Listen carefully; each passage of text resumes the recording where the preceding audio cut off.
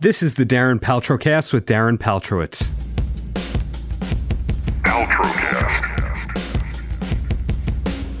I've been interviewing musicians, comedians, and all sorts of entertainers for almost 20 years. Joan Rivers, Flavor Flav, Paris Hilton, members of Guns N' Roses and the Eagles, and countless others.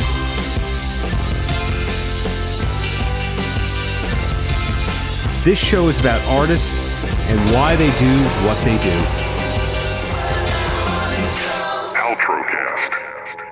Greetings from Kansas City, Missouri, where I've spent the last 48 hours thanks to Visit KC. This is a wonderful, wonderful city that's been a pleasure to visit.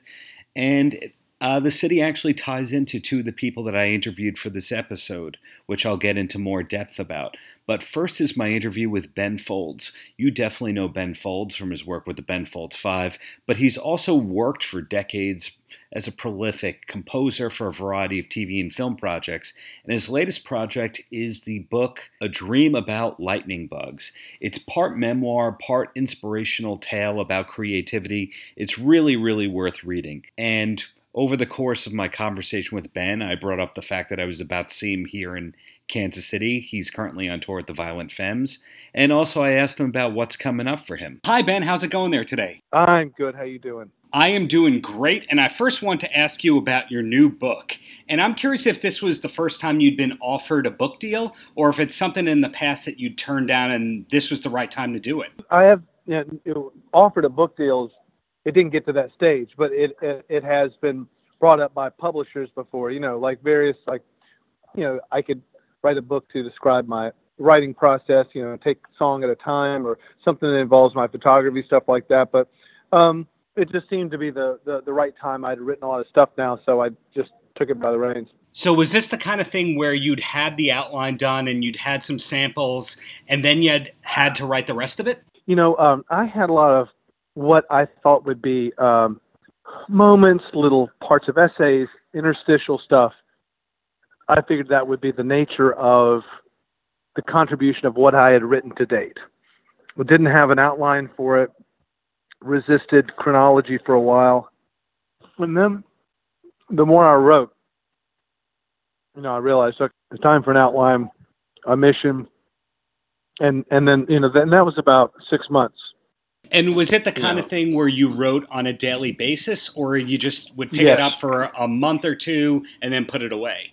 I did a lot of that for a while. It was much more part-time for a while. And then I guess it was last summer, I just took 3 months and I just hit it every day. Professional writer. Go downstairs, shut the door to my office, lock myself in until I had 2,000-3,000 words a day.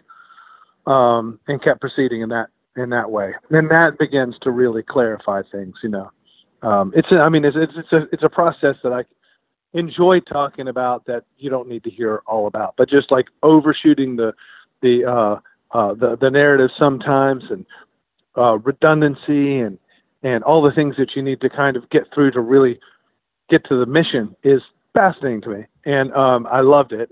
And I love the process of cleaning and economizing the piece just within inches of being dumb. I really loved that about it.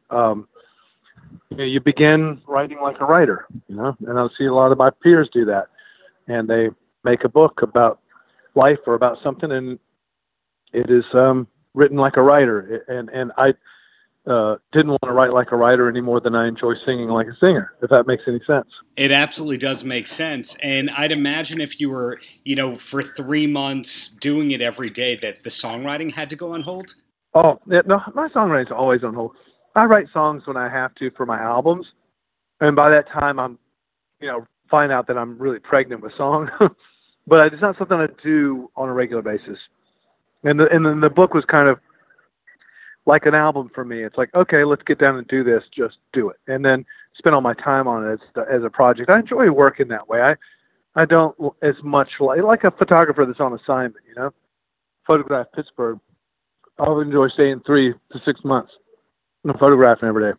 I prefer that way of doing things than going, okay, well, I'm just writing songs all the time, and then I've got enough, and then make an album. That's not really my style, and I think that's great when people do it, but I just don't keep up.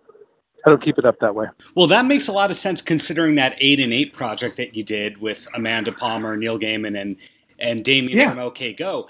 And has there been any offer to do any project along those lines again, where you just have to write stuff and it has to come out that same day or week or year? No, nobody makes offers, I don't think, to songwriters unless it's a musical or a movie. I feel like there's not that kind of music business anymore. If I make an album, it's not going to be because, I have a deadline or anyone wants me to make one. That isn't business. I mean, I have an audience that I'm sure would be very happy if I would make one right now, but the business used to be much more, pressure you much more to do it because they had the machinery ready to go and push you through. And now I think it's like, no one really does that. But I love working quickly like I did especially working with Neil and Amanda and Damien. I mean, they're such sharp minds for making music, and I trust them. And that was a lot of fun. And I always try to make up something freestyled at my gigs. And sometimes I dictate this to orchestras if I'm playing with a symphony orchestra. So I enjoy that way of creating. I think I really have to roll my sleeves up and have some space to craft. And that's what I did with the album. With the book. I treated it like an album. I was like, okay, now I am finishing and crafting these chapters. They will work together. I'll keep going over it. Make it something that does something that I want it to do. Okay, well, the book, of course, one of the recurring themes is that you're a freelancer and you're doing things on your own terms. Related to, your journey as a freelancer, I'm curious when in your life you realized that it was actually a blessing and not a curse to be able to be a freelancer. Well, I mean, I never really enjoyed working for other people. I like with the exception of when I did a little bit of theater in New York. I by that time I was tired of rejection as a musician, and I was enjoying. And that was in my early 20s, mid 20s. I was enjoying the structure of having an employer. But the record labels in the 90s were there was so much pressure to have product that would sell out in each quarter. That pressure would be applied to the artist. And I think that was a good thing. I think it's very admirable how many chances you've taken over the years. You've dipped your toe into acting. I remember you had a cameo in the show Love Monkey. And looking back, is acting something you'd like to do more of in the future? I did a few things for You're the Worst, which is a TV show on, I guess, FX channel. It was pretty funny. It got me recognized all over the place as the guy who played Ben Folds on that TV show. Very funny. A girl in a coffee shop, local coffee shop, said, "I know who you are now. You're the guy that plays Ben Folds on You're the Worst." My main thing is writing. And so a book is important to me. An album is important to me. Playing the album live is like pretty close to second place as a musician. First place is writer. Then second place is a performer of what I write. Anything else is just either advocacy for the arts, that's giving back. Doing television or acting is just playing. It's like, I've never played golf. It's like playing golf for me. It's something to do every once in a while. It's not that important or not to me. When the opportunity comes up, I think, oh, that's kind of fun, but I would never really pursue that. Well, in terms of performance, I've heard a rumor, and I've never heard this substantiated, that as amazing as you are at the piano, that you're an even better drummer. Is that true? Yeah, it could be. I've played so much piano over the years now. I've certainly caught up, but I didn't study the piano like I did drums. And drums was a very formative, studied, trained, disciplined thing for me. So I'm pretty good at that. But, dude doesn't play drums very much over the last 25 or 30 years. So, I was just playing a little bit to show the drummer that I'm working with right now some things that I wanted to try to see him do on some of the songs. And I'm like, I can still play. Have you ever composed any songs just singing while playing the drums? No, I don't really write at instruments to begin with. Usually, my writing comes from melodies that I begin to think of, and then I take that process to an instrument. I don't think I've ever really even hashed it out on a drum set. I've had to use a bass guitar a lot of times because, for one reason or another, in a lot of the places I've lived, I hadn't had a piano, but I've had a bass guitar sitting around, so I'll just make sure that the key is right and that the chord motion seems to be what I think that it is, and I'll continue writing. I think it's the Fear of Pop album where people realize that you are a multi-instrumentalist. And I don't think I've ever heard a recording of you playing the guitar. Do you play the guitar or just the bass? Yeah, I play. I'm a much better bassist. On the album "Rock in the Suburbs," I'm playing the guitar on that. And being that you've moved over the years, at this point in time, I believe you're based in Santa Monica, but is all of your gear in one place? No, it's all over the shop. It's in storage and in Nashville, and some of it's at a studio, and it's all over the place. I've got pianos loaned out to friends of mine. I've got three friends sitting with grand pianos in their living rooms for the last 10 years. So I don't know if I'll ever get them back. Is it the same way in terms of your recording studios that you have multiple spots that you can record in at any given time? Yeah, I think there's no shortage on recording studios, and I like a proper studio these days. So yeah, those are around. I think we know of a studio anywhere that I need to use a studio. I had a couple I really enjoyed out in Santa Monica. I've had a couple I enjoyed upstate in New York, and some places in Avatar in New York City is neat, and studios all over the place. Nashville's chock full of them, beautiful studios. And moving ahead a couple of weeks, I'm going to have the pleasure of seeing you live in Kansas City while I'm there on a press trip. And this upcoming tour that you have with the Violent Femmes, how did that come together? Did you know those guys before the tour was booked? It's funny you mentioned Kansas City. Jason Sudeikis has one of my pianos. The Violent Femmes? No, I don't know the Femmes. I'm going to meet them in about 2 days. And any idea if you might come out for a song or two on stage, or is that just the kind of thing that gets discussed backstage after you meet them? I think you play those things by ear. We shall see. It's always fun. It's often really on tours like this, you don't even really see the people that you're touring with. You wouldn't think it's like that, but everyone has these schedules of press and things that they're doing, and one shows up later and there's sound checks at a different time. And I could do this tour and never meet those guys if that's what I wanted, but I'm very interested to meet them, and I love their records and the mark that they've made on pop music. So I can put some of this on a Chicago website. Do you remember the first time that you ever played live in Chicago? Well, there was some place called like Double Door or Red Door or something Door. I remember playing that. Maybe 95. That's a pretty good memory right there. And did you ever record any of your albums or write any of your stuff in Chicago specifically? No, one of the first spontaneous songs I ever made on stage, where I started to realize, oh, this is the thing where I can actually, kind of start freestyling a song with chords and melody and everything, was in Chicago. And it was this waltz, and it's still in my head. I still know that song years. I've never put it on an album, but it's a really pretty song, and that happened in Chicago. Included, of course, the compulsory names of everyone from Wesley Willis to Liz Phair to go into the song, Wilco, etc. Wesley Willis is definitely missed. So ultimately, another thing that I think is amazing is looking at your website, you have symphony gigs listed for next year.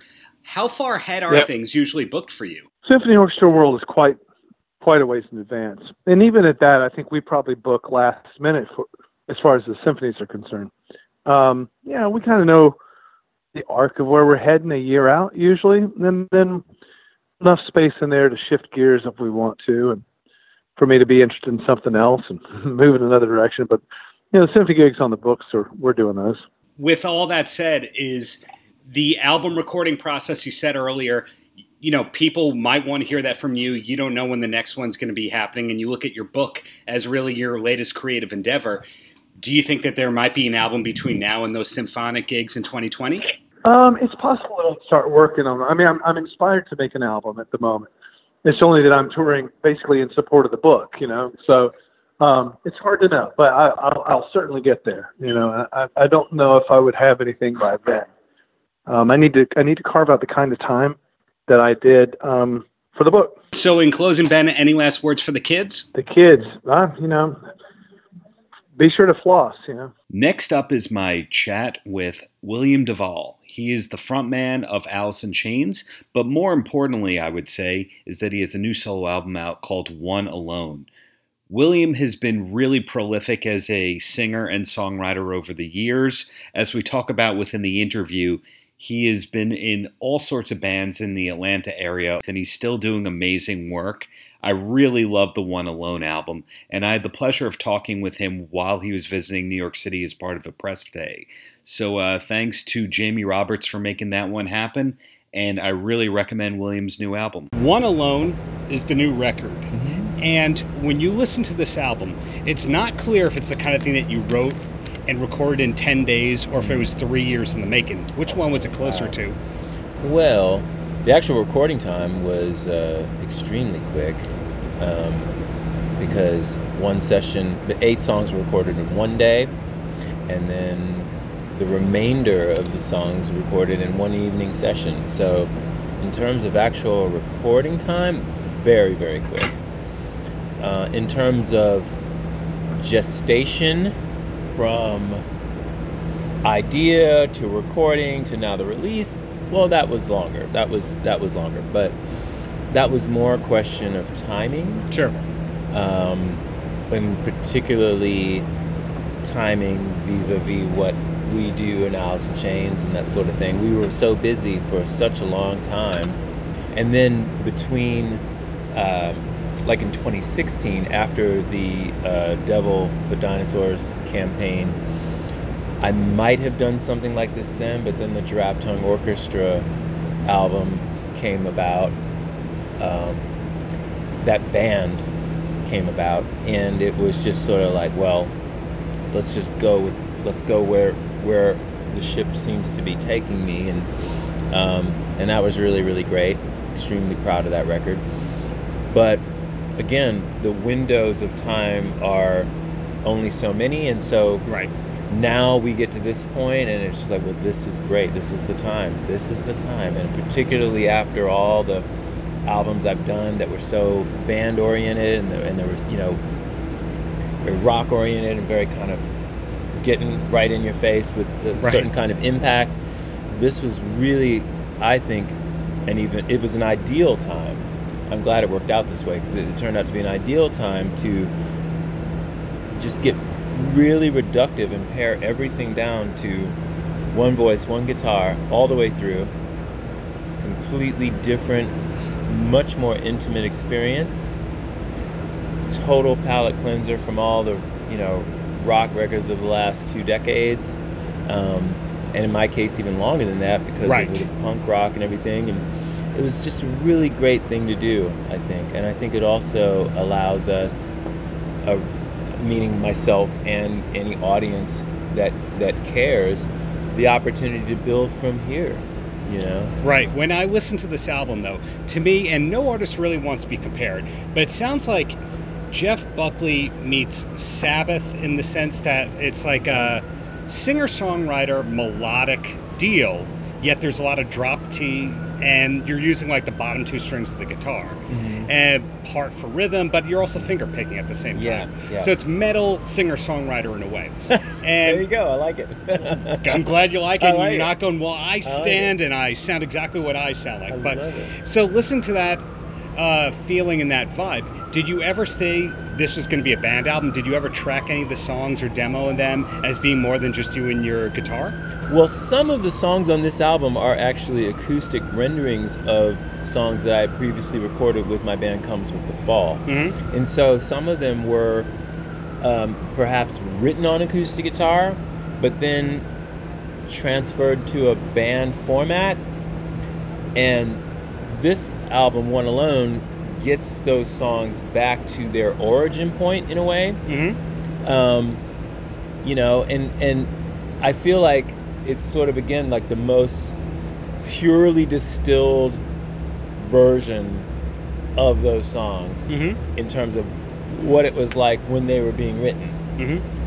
For this album, I would say from conception to now the, you know, actual release, it was always intended to be a solo acoustic album for all the reasons I said before. It's like, let's just pare it down and let's just have this kind of experience, and then let's see if we can build back up from there, you know. So future albums I might do under my own name, they might, you know, there probably will be, you know, more dynamic rock records involving other musicians.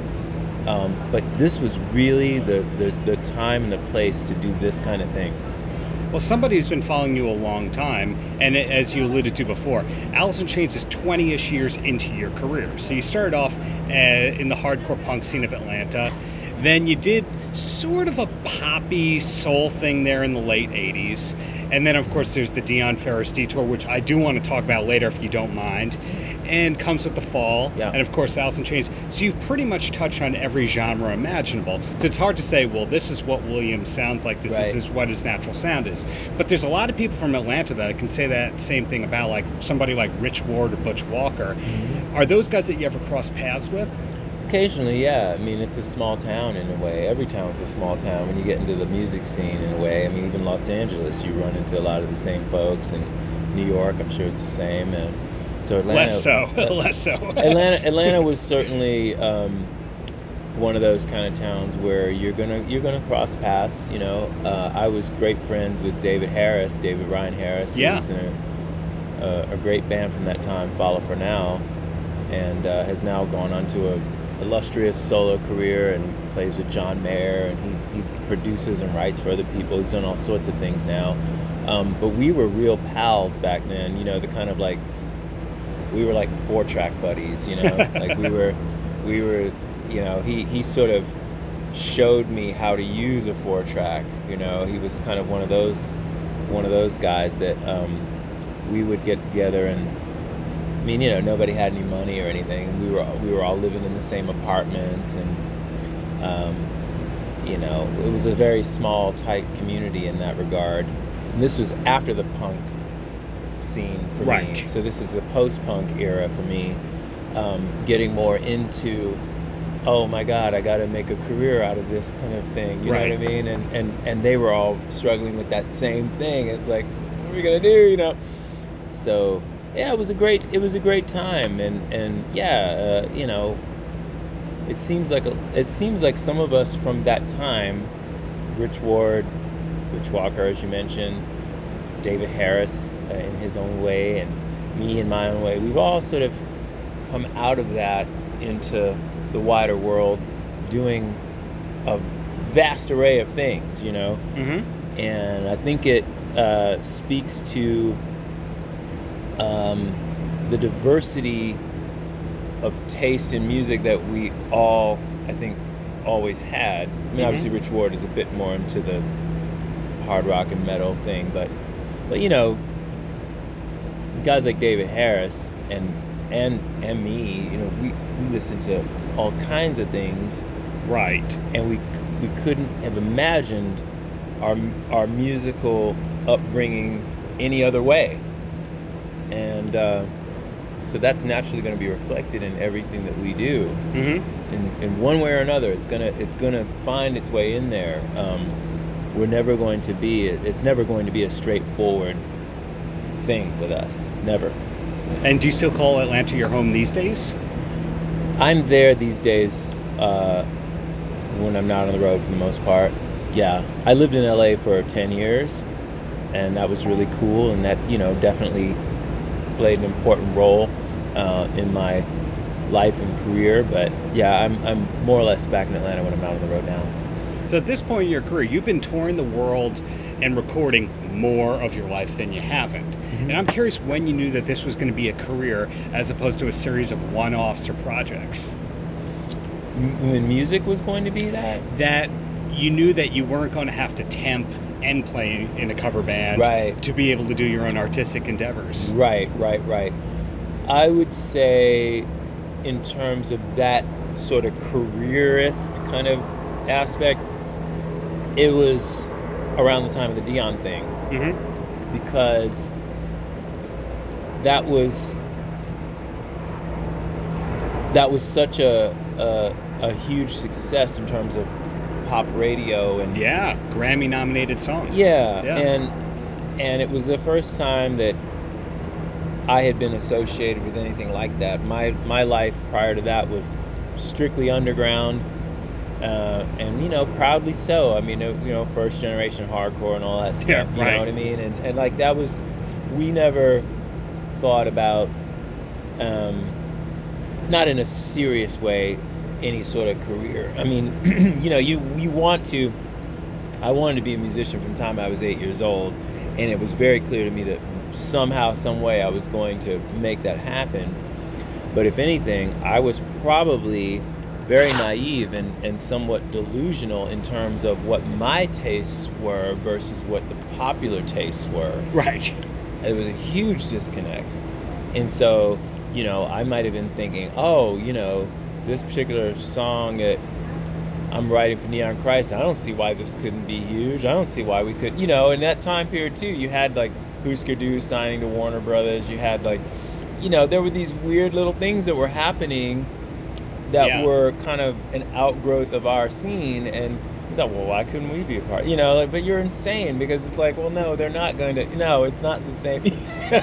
And then later on, I'm thinking, oh yeah, I had this group No Walls, Yes. and we were doing sort of a jazz rock world music. I heard Vernon hybrid. Reed was a fan. He was a huge fan. And he was a really great supporter. He brought us here to New York,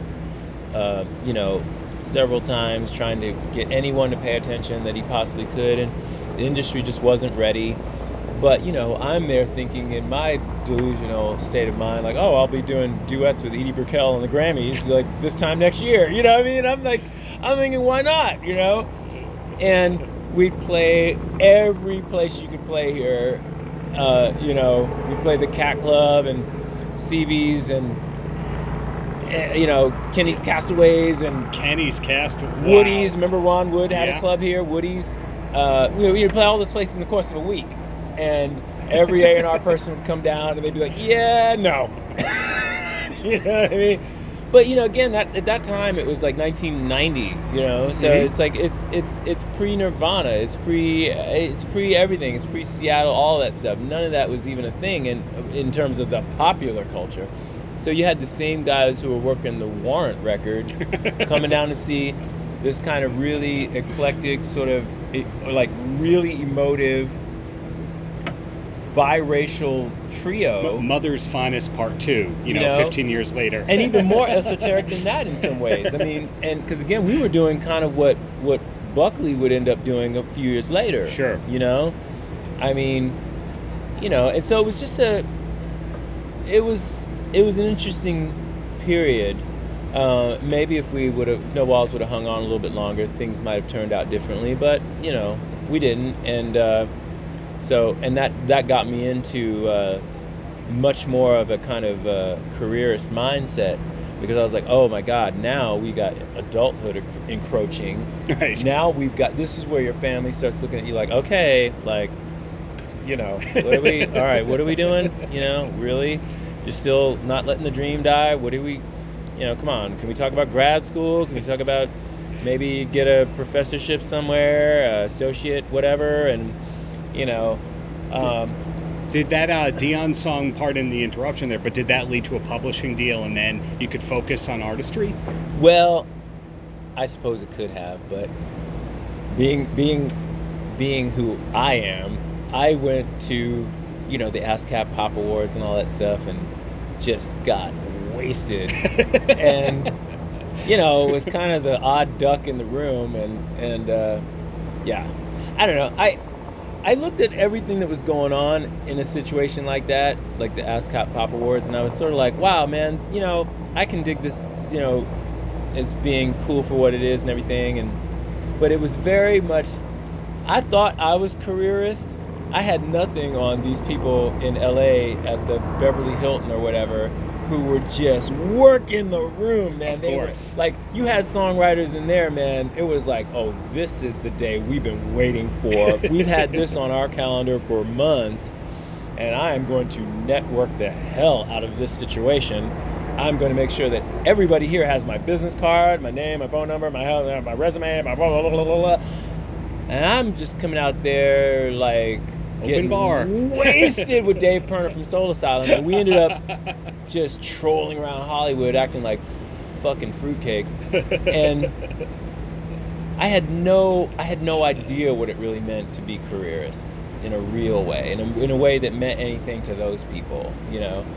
And I knew right then and there that I was not meant for that. Like, I could have gone that songwriter track, you know, where it's like, oh, I'm going on a writing session with so-and-so. Like, now that's the thing, man. You go on 5 writing sessions a day. You know, you should. It's like speed dating. Okay, right. yeah, second verse. Okay, bye. See ya. And you go on to the next thing. I can't do that, man. That ain't me. That's not me. So I didn't get a publishing deal. I didn't go the songwritery route. I didn't do any of that. I took all the money that I made from Dion's song and learned how to make records. So I was like, I'm living in this apartment at Little 5 Points. There's a studio right across the parking lot, right across down the alley there, and it's a really nice 16-track. They got one of those beautiful Studer 16-track machines, like the state-of-the-art Studer 16. I feel like multi-track recording with tape kind of sort of peaked at the Studer 16-track. That's just me. Not a lot of people feel that way, but, you know, because you have obviously 24 tracks, and you have slaving those machines off of one another to get 48 and more tracks and all that stuff. I feel like in terms of pure audio, the Studer 16-track is arguably the peak. And they had a Studer 16-track here at this place called Casino Recording. And Clay Harper, who's kind of a restaurateur / real estate guy, he owned the place. He used to rent it out. It was really cheap for what it was. I was like, you know what? That's where I'm going. That's what I'm doing. And Madfly came out of me trying to learn how to make records out of Casino Studio, using all the dough that I made. It was like, you know, people were like, you should do this, you should do that, you should buy, you know, you should invest in real estate, you should buy a house, blah, blah, blah, blah, blah. You should go to LA, you should move there, you should become a songwritery guy, I did none of that. None of that. I made Madfly records instead and learned how I wanted records to sound and how to make them sound like I wanted to sound. So it sounds like, if I can project here, you've got this incredible soul album. You're touring with a band that is playing arenas and festivals and stadiums around the world that's still in top form.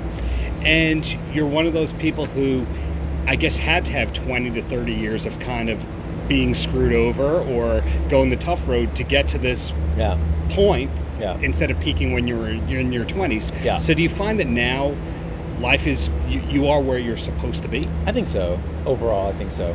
You can always what if yourself to death, but I it's like, what is the point? It's not like I'm gonna, you know, turn back time and do all that stuff. And, you know, if I had peaked, as you say, back then, not only would I have been a fucking lunatic, you know, and probably, very well dead by now. I mean, but I wouldn't have learned everything.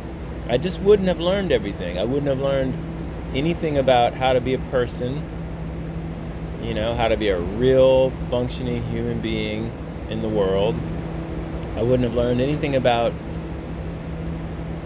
how to make the records I wanted and needed to make, because I would have always had somebody to deal with all of that. Mm-hmm. I would have learned almost nothing about the business, because again, I would have just had, oh, there's so-and-so takes care of that, and so-and-so takes care of that, and oh, they, you know, I just sort of, I get a check and, you know, or a deposit, and they just sort of give me what they think I should have, and right. I'm okay with that, and it seems to be plenty, and okay, you know, I would have learned nothing about how the apparatus itself works. Mm-hmm. And so, yeah, I feel like all of that has been just of immeasurable value. and particularly now that the whole paradigm has shifted in terms of not only how people consume music, but how the artists are compensated for it, or in many cases not compensated for it. And so in some ways I feel like I was part of the spearheading of the new paradigm, because it's like, well, in the Madfly days even, I was like advocating, artist ownership of your masters and all, like that was when I got hip to like, oh wow, like these are assets, and this is a whole, like, this is not just I'm looking for a father figure to be my manager, and I'm looking for a record label to be my mother, and we just sign whatever, and we get on with it, and we hope for the best, And it's like, no, this is like, you can be the pilot of all of this. You can be steering the ship of all of this, and there's real consequences if you don't. And it was sort of like, okay, and so, the second Madfly album was a distribution deal with Joan Jett's label, Blackheart? Yeah, with Blackheart through Mercury, and it was sort of like, I insisted that it be that, and what I'm saying, it was a beginning of a different mindset. It was the beginning of a different pathway and a different learning curve. And then comes the fall, like, I put out all those records myself. Didn't even want to deal with a distribution deal with anybody. And now I got this catalog that I sort of manage on top of everything else new that I put out. And in that time period that we're talking about, the whole thing shifted. The whole business shifted. Everything, Spotify and everything yes. went, file sharing. I mean, Madfly predates the file sharing. It predates Napster. And then Comes to the Fall was coming into play right as that stuff was becoming a thing, Napster and all of that. Sure. And then, of course, you've got social media soon after that. And then you've got streaming after that. And so it's this whole sort of wave after wave coming in to shift the entire dynamic of the business and the monetary flow of the business. Right. And it's like, wow, okay, and now I'm sitting on this whole catalog, and it's like, the laws have not caught up with the technology yet. Right. Eventually they will. And, so it's an interesting time. And for me in particular, it's been interesting to observe all of this and to operate in the midst of all of it. But again, to answer your original question, it's like, yeah, I feel really good about where I am right now, because it's like, I don't think any of this would have been possible had I, peaked in the early 90s or something, and none of it would have been possible. Had you had the first single on the first album, had the hit, and then the rest of your life focused on that one hit. It would have been downhill from there. Sure. I think it would have been downhill from there. Yeah, I really do. So in closing, any last words for the kids? Oh, for the kids? Buy my record, buy my record, buy my record, buy my record. No. Look, I mean, you mean musicians, aspiring musicians? Sure. Because the kids, it's like, look, the kids are going to do what the kids are going to do. I don't even know what the hell you're doing. Stay in school. Go to bed. I don't know. Yeah, I mean, the kids who are like me, well, there's nothing I can tell them, because they're going to do what the hell they're going to do. No matter what I say. That's how I was. Nobody could tell me anything, Good luck. Okay. Last but not least is my chat with Salina de la Renta, one of the standout stars of MLW, an independent wrestling company, but it can be watched around the world on weekly television. Salina is kind of hateable on the screen, but that's how you know that she's really doing her job. She showed a more humble and everyday person kind of side of herself within this phone interview, which we taped last month. And I think it's interesting to see how far she's come professionally. As she talks about in the interview, she has educational aspirations still, but she learned a lot of what she learned from managing a McDonald's. I hope you enjoy that interview. Anybody who watches MLW knows that you were one of the fastest, youngest rising stars in wrestling. But I'm curious when you knew that this was going to be a career and not just, going from gig to gig in the wrestling world. I decided it was going to be a career pretty much when I started. I had decided and I was determined to make it, but I didn't know if it was going to work. Because when I started, I was a manager at McDonald's, and I was making maybe $300 a week, maybe 400 because a manager makes a little bit more, but, and I was using that money to try and invest in wrestling. Silly as that sounds, all the money I had was for wrestling, for my clothes, and I would sometimes starve. And I really, really wanted to do this. But I would say a year and a half in the business, I was able to quit my job and just do it as a permanent thing. And I was a wrestler at the time. I wasn't even on MLW. And of course, coming from McDonald's, being such a fitness-oriented person, when did you learn about good eating habits and, keeping a healthy diet? This year. I did not learn how to eat at McDonald's. I promise you that.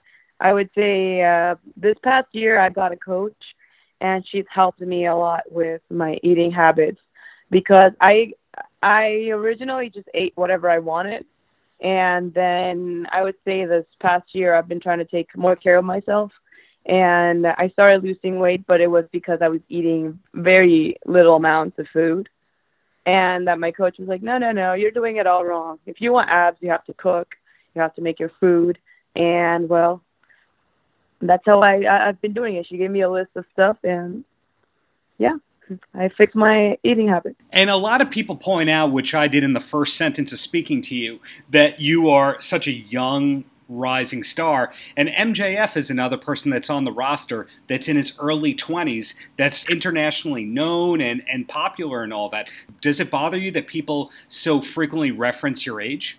It doesn't bother me. I feel like if I am upfront about it and I say, hey, I'm 22, people immediately think I know less. And I always like to leave that for the end.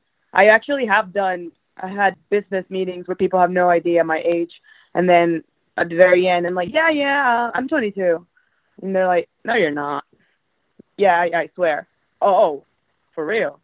And it's always a shocker. So it doesn't really bother me that it's a shock. It's more flattering because that just means that I'm a little more advanced. And I always felt like I was, but now I have affirmation that I am. Right. So MLW is growing in popularity just as you are. When you came into the company, how does it compare to where it is now? Well, when MLW started, we drew maybe 300 people, and it was in Orlando. It was like a small thing, and the first show was called One Shot, and it was called One Shot because it was supposed to be a one-time thing, but then it turned into something way cooler. Like everybody wanted it to come back, and everybody's like, "Oh my God, you guys have to run again!"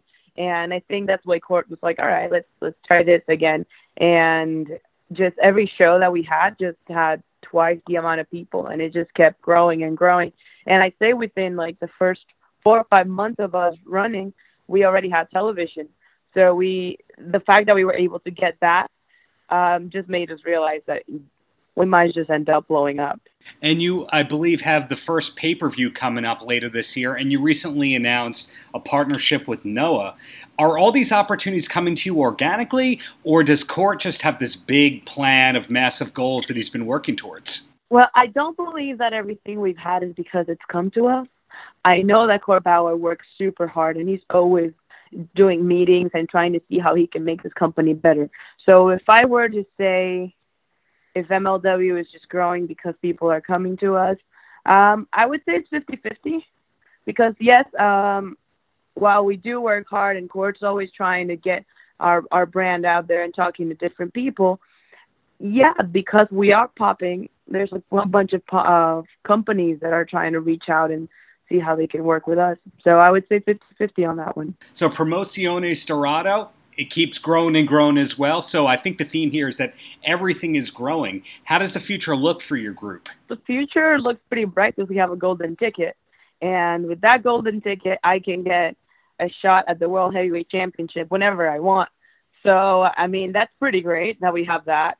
And my guys just continue to get better. And you know how I do. If you're not necessarily fit for my group because you can't keep up, then you get cut. So my group is always going to shine. Let's say that. Absolutely. And you guys were just in New York City taping a show last week, a couple of weeks of television and all that. How far in the future are you guys booked? Is that something that you can share? Like, for example, do you know where the next 3 or 4 months of TV are booked, or is it really one taping at a time? So we depends on the month, but we run. I don't think this is private because you can just look this up online and find out. We run once a month or maybe twice. And during that time, we film, I would say, a month of television, sometimes a little bit more for safety, but it's mainly just 4 weeks. Did you picture that you yourself were going to be such a high-profile person when you came into MLW? Did you know that you were going to be in this position? No, I did not see that coming at all. Like, when I joined MLW, I was under the impression that I was going to be an interviewer. And I'd say like a week before MLW started, I got a phone call from Alex Greenfield, who's one of the producers, and he was like, "Oh, hi, Salina. We have change of plans. Do you think they can bring a suit?" I was like, "A suit? I did not own a suit." And I was like, "I don't know about this, but yeah, I'll buy it." And to be honest, when I did that and bought super expensive suits, I barely could afford them. So I was like, man, I'm really like spending a lot more money in wrestling than what I'm making, and I was having a rough time. But because I did that, I guess that they were able to see a different aspect of me. And since I entered, like everybody was like, "Oh my God, you are a businesswoman." And the minute I walked in, everybody just had to say something about it. So I just feel like it was very fitting, and I was taking a leap of faith just really worked for me. Is there anything that you want people to know about you in general besides the fact that you are one of the focal points of MLW, or is just life outside of wrestling, your private life, and that's that? I don't mind sharing my private life because there's not much to share. Like, I am I would say I'm a career person. Majority of the things that I do are for work. Besides MLW and my current career, I'm working on my plan B. I go to college, and I am doing a bachelor's in dramatic arts with the intention of continuing to study and doing a master's and a PhD in sexology. It's pretty amazing that you're able to do all that while staying in great shape. So it sounds like you don't sleep a lot. I really don't sleep much, but I just know that if you work hard, it pays off. And in my mind, maybe this isn't right, but I need to work hard, sacrifice my 20s, I would say, those 10 years of my life. And then after I'm 30, I can just chill and be like, "Hey guys, I worked so hard and now look what I'm doing." It's called chilling. Bring back to the original question. Do the people that you used to work with at McDonald's know how far you've come, or have you made a clean break from all those people? No, I talk to a few of them still. My boss, well, he's not my boss anymore, but my boss at the time, he still likes all of my pictures, and my manager as well. She messaged me the other day because I posted, not the other day, it was like a month ago. I posted a picture of me at McDonald's winning a speaker, and I thought it was the greatest thing because I didn't have a speaker or any electronics. So that was like, I won that because I was like the best customer service employee of the week or something. And I was so proud, and I had that achievement, and my face was just glowing. And then I took another picture at MLW, and I'm like, started from the bottom, now we're here. And a couple of the people at McDonald's like still message me, and we go out and talk. So yeah, I don't forget them. Thanks for listening to the Paltrowcast with Darren Paltrowitz on the Pure Grain Audio Network. More information on the Paltrowcast can be found online at www.puregrainaudio.com. Until next time, have a great Shabbos.